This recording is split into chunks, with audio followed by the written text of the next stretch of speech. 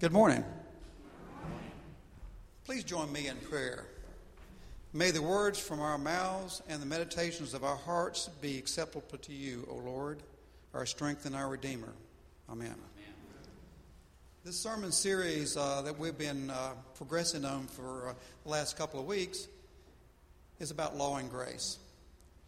We're going to talk about generosity today. The law says that a tithe is 1/10 or 10% of your income. The grace, however, the change that comes about in your heart by living in Jesus Christ. As part of the gospel of grace, God promises to bless us for our generous giving. These blessings are gifts of divine grace. God promises to bless us according to what we have done. For this year, as part of the giving emphasis, we stress first things first. That meant to give regularly, to set aside a portion for savings, seek to eliminate all credit card debt, and to establish a lifestyle based on 80% of our income. Simply speaking, first, give to God. Second, pay yourself. And third, pay your bills. How do we live?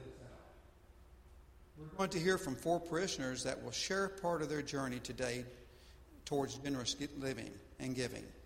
I would like to call up Angela Jones, Lori Rice, and Mary Glaze.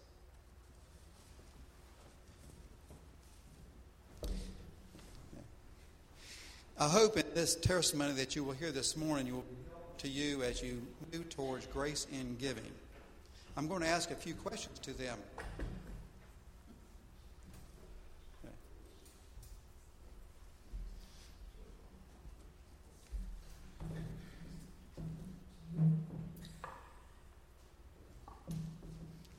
I'll start with Lori first. What does Thanksgiving have to do with all of this?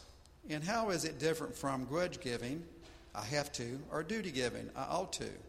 Did you start doing this all at once? If not, what were the steps you took to get there?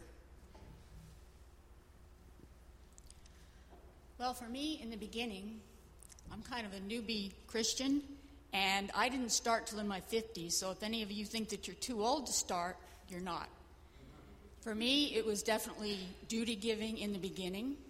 I know when I started coming to church, I saw the plate being passed around, and I saw people dropping money in it, so I knew that I needed to do the same thing.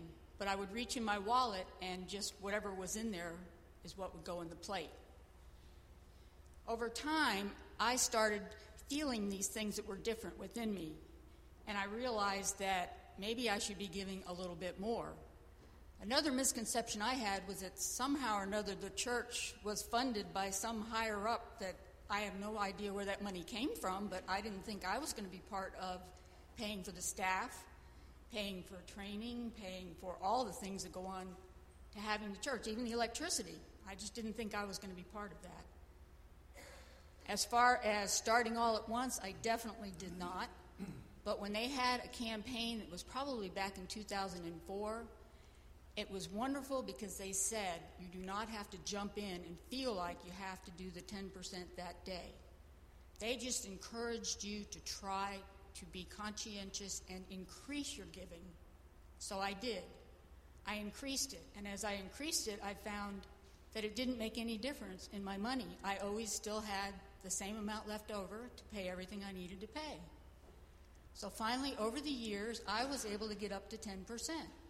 And I was amazed because there were things that I got back that I never would have imagined. I had a deeper relationship with the Lord. I was able to contribute to other things that came along that I wasn't able to contribute to in the past. And it became grace giving. Thank you, Lori. Mary, what happened in your life that made you decide to be generous towards the Lord and put Him first? And how long ago was that? Becoming a generous giver was a journey for me, and it took some time. But it all came together when we came to St. Paul's, and I enrolled in Crown Ministries class in 1998. In that class, both my heart was changed and my mind was changed. I got a biblical knowledge of what it meant to tithe. I knew what God was asking of me. I knew what I needed to do. And so that was my mind change. That would be the law part of generous giving. I knew what I ought to do. But at the same time, my relationship with the Lord was growing in both Bible study and small group life, and I had a heart change. That would be the grace part of generous giving. I wanted to give. I really wanted to thank God for the ways that He had blessed my life in bringing our family to Somerville, in bringing us to St. Paul's. I could see blessings every single day that I had not seen before. And I really did want to say thank you, Lord, and I wanted to give. I wanted to also say, Lord, I trust you, and I'm dependent upon you and not upon myself. So tithing was the logical way to do that. It wasn't an easy step. It was kind of a scary step to just step out and say, I'm going to do that. But in doing that, my relationship with the Lord grew. I knew I could trust Him, not only in the small things, but in the big things. And He has proved faithful. So for me, that was a wonderful lesson. Thank you, Mary. Bucky, is this something new for you? Or have you been doing this for a while? Well, it's certainly not new. I would just refer you to the Grace and Generosity Giving in today's bulletin, and I would just mention one other step that's not included here. There's no giving, and I started there. I got away from the Lord in my early days. I've come back. It was grudge giving, and then it was, okay, duty giving. I'm a duty guy.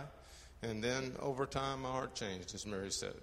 And it became something that was important to do because it furthered the work of the Lord here in St. Paul's, Somerville. And I am doing what I'm doing today because largely of the example that others in this parish have set. And I appreciate you all being good brothers and sisters in Christ. And thank you very much for the opportunity.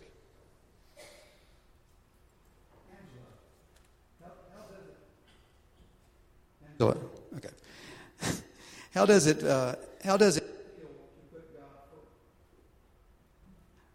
feel to put God first in your financial priorities?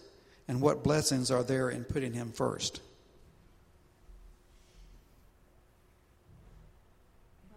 be truthful, I think most of us in the model pay our bills first, save second, and give what's left over. So that business of doing it first, I don't think most of us spontaneously do that. It is a process, as everyone else has mentioned. But it takes a lot of trust to give the first fruits. A trust that you'll have enough to meet your needs. And like a lot of biblical principles, we have to test them. We just don't have blind faith. But when we do experience this over time, we realize, hey, this really is the way God meant for us to live. Lori, what would you say to someone who wanted to become a 10% giver to God? And how would you tell them to start? Or how would you tell them to do it? First off, I would say definitely pray about it. And second, and this is a plug for Financial Peace University, Mary mentioned Crown Ministries. When I started getting on board, it was Financial Peace University. I took that through another church. I was very much in debt.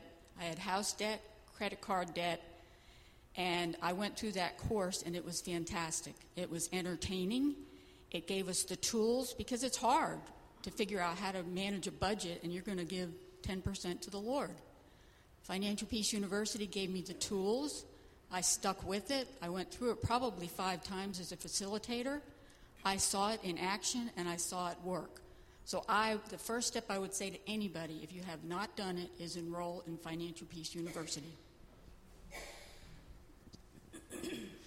Mary, what are some of the benefits you can point to as a result of letting God prioritize your finances? Well, I wish that Dean and I had been in a church in the first half of our marriage that stressed generous giving and gave us the tools to learn how to let God handle our finances rather than us. It would have really saved a lot of arguments and some really just plain dumb choices about how we handled our finances. But as we began to let God handle our money and we trusted Him more, we found that we were able to make wiser decisions about how we spent and how we saved and how we gave. One of those examples would be in the area of spending. I found that once I knew that God owned everything and that everything I had was His, it really allowed us to let go of the stronghold that money had. So when I would go to spend, I would sometimes ask myself, Lord, is this how you would have me spend your money? And I felt the Holy Spirit really did guide me. Sometimes it was, yes, it's okay. Sometimes it was, no. Sometimes it was, I want you to wait and think about this purchase. So that was very helpful to me in doing that. And another way that it was helpful is that in changing our priorities, we had more in savings. So when an opportunity came to give beyond what we were regularly doing, it was exciting to me to say, I can do something about that. Maybe it wasn't in a big way, maybe it was a small way, but if I could write a check, do a little bit to help the team go to Honduras or to Haiti, if I could help Jeff Jacobs be a missionary in Africa, I wanted to do that.